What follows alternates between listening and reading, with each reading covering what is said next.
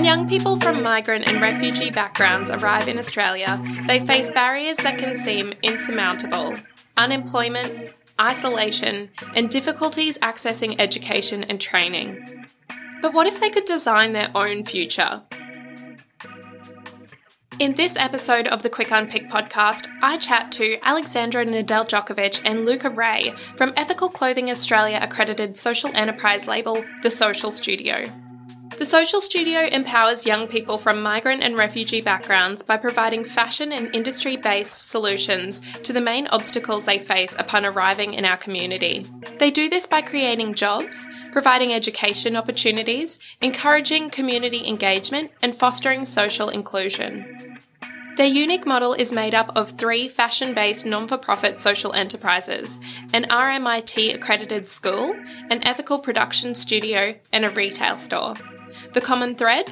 Every one of these different initiatives exists to empower Australia's migrant and refugee youth through education and employment.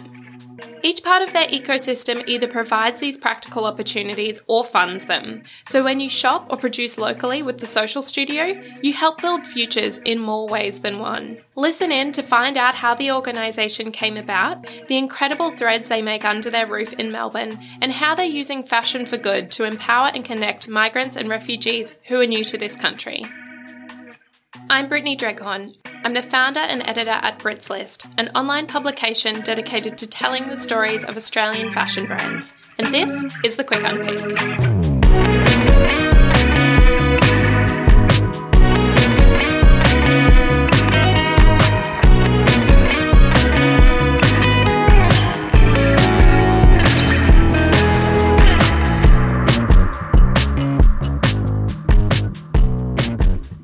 Alex and Luka, welcome to the Quick Unpick podcast. Thanks for having us. Thank you. So great to have you on here. Alex, can you tell me a bit about the Social Studio and how it all came about? Yeah, sure. The Social Studio was founded in 2009 here in Collingwood in Melbourne. It's a social enterprise not-for-profit that was created to overcome barriers that refugee and new migrant communities face when coming to Australia.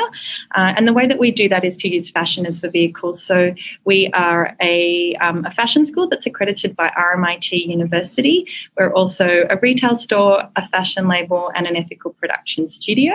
We're proudly accredited by the ECA since we founded in 2009 as well. So, everything we do is about creating education and employment opportunities for people from a refugee or new migrant background. That's amazing. I love seeing fashion as a vehicle for change, and I think that there is more and more brands kind of popping up to make that happen. It's amazing now, I guess, the spectrum of what a brand can do with its impact. And I think, there's opportunity at multiple levels of the supply chain. So the Social Studio exists to create social benefits for your students, staff, and their communities. How does this happen? Yeah, so I mentioned the different parts of our organisation. We've got the fashion school, and that's education that's provided free to refugee youth. At the moment, we run a Certificate 3 in clothing production, and that course runs for 18 months. We also offer social sewing classes, so that's an 8-week learn to sew kind of intro class that we offer, and that's also free to the people participating. So that's kind of the education side of what we do. And then we have our production studio, our label, and our retail store, and that works in 2 ways to help support our community. The first is to create revenue that helps fund the education programs.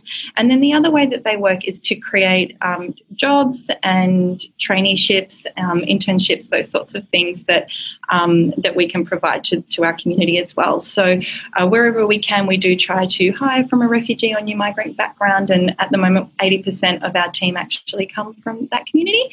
And then, we also build in all of the different internships and traineeships and those sorts of programs to create those employment opportunities. And then our goal is really to help people from a refugee or new migrant background go on to either do further study or to get jobs in industry or anything that they're interested in doing. Yeah, wow. So it's really holistic. It's not just a matter of come in, do this thing. It's you're really training people up to help them to become confident, grow skills, and then get back into the community.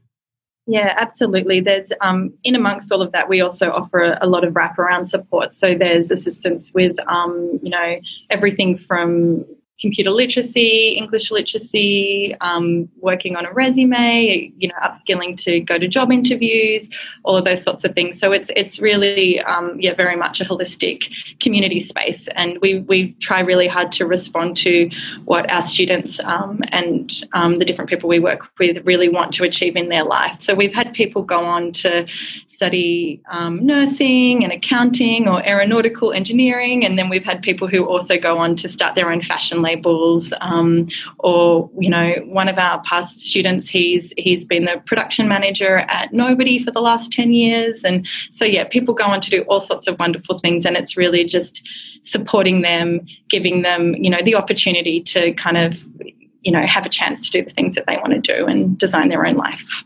For sure. It's like a stepping stone by the sounds of it, and really, really important.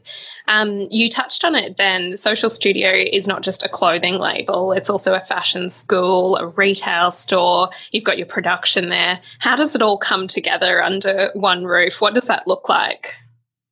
Yeah, so we recently moved to the Collingwood Yards. So it's a new arts precinct that's been developed here in Collingwood, and so we're very proudly a part of this community here. But we have our main studio that's within the precinct, and we run the school and our production studio from there, as well as all of the kind of the behind the scenes of retail. And then we have a standalone retail store also on the precinct that we're actually working on launching to reopen in December at the moment. So that'll be a new store that we're opening there. But that's kind of the physical makeup of it. And the three kind of parts of the organisation work in cohesion, as we said. So we have lots of someone might come and study with us, and then they might do an internship in our production studio, or they might end up, working in our retail store, or, collaborating with us on some of our label kind of designs and those sorts of things, depending on their. Yeah, amazing. And you were saying you started in 2009, or the business started then. What have been some of the highlights of the journey so far, other than seeing all of these incredible people go through? Or maybe I've just answered it. Yeah, so many highlights. I mean, I guess the main one would have to be that we have supported over 780 students through our training programs. So wow. Pretty amazing over 10 years, and just seeing some of those students go on to do all of the incredible things that they do. And of that sort of 780, I think it's 89% have either gone on to further study or to get jobs, and that they're passionate about. So that's really cool. And then I guess there's all of the other really cool fun projects that we do along the way. We do lots of sort of fashion collaborations. We participate in all of the fashion festivals. So, we do VAMP every year, and it's not VAMP anymore. But yeah, so there's so many fun events and moments that we create and we get to kind of contribute to. Certainly looks like a fun organisation to be a part of. Everything that comes out of there is very bright and beautiful. And I think that has a lot to do with the collaborations, but also the cultural input that you have there. Luka, this one's definitely for you. We're getting a bit more technical here. If we're looking at the Social Studio's manufacturing supply chain, so this is really about your production, what does that process look like from design to dispatch? Sure. So our production studio is run as a cut, make, trim service. We have a full team of makers who are employed to work on site, so we don't outsource any of the work from design to dispatch. The Social Studio team consists of a variety of skill sets, so we're able to control the whole process, which means everything is done under the one roof. That also lends to our mission of being able to create employment and training opportunities within manufacturing, because we do have that full scope of knowledge and understanding. It's a good opportunity for our students to see what happens in the workplace within the industry, and to then have the opportunity to do things like internships and training programs. Yeah, and it seems quite inherent and obvious why your manufacturing is onshore, but what other benefits have you found from manufacturing locally? Sure. There's definitely three things that stand out to me. the ability to be agile in business practices. So recently with face masks, with COVID, we started making scrubs in the first lockdown, and then come second lockdown, we acted within 24 hours to produce face masks. And I think on a local scale, that is so much easier. And that's just one example. I mean, there's also being able to adapt to what customers want quickly. Again, that comes to the face mask project, what's kind of relevant at the time. And also being able to oversee ethical practices and make sure that your staff are being treated fairly, and that there's a connection between whoever's buying the product or making the product and understanding what actually goes into that behind the scenes. Yeah, definitely. I guess with you then, there's no outsourcing in that procedure. You're doing that all in-house, did you say? Absolutely, yeah, it's all done in-house. Yeah, incredible.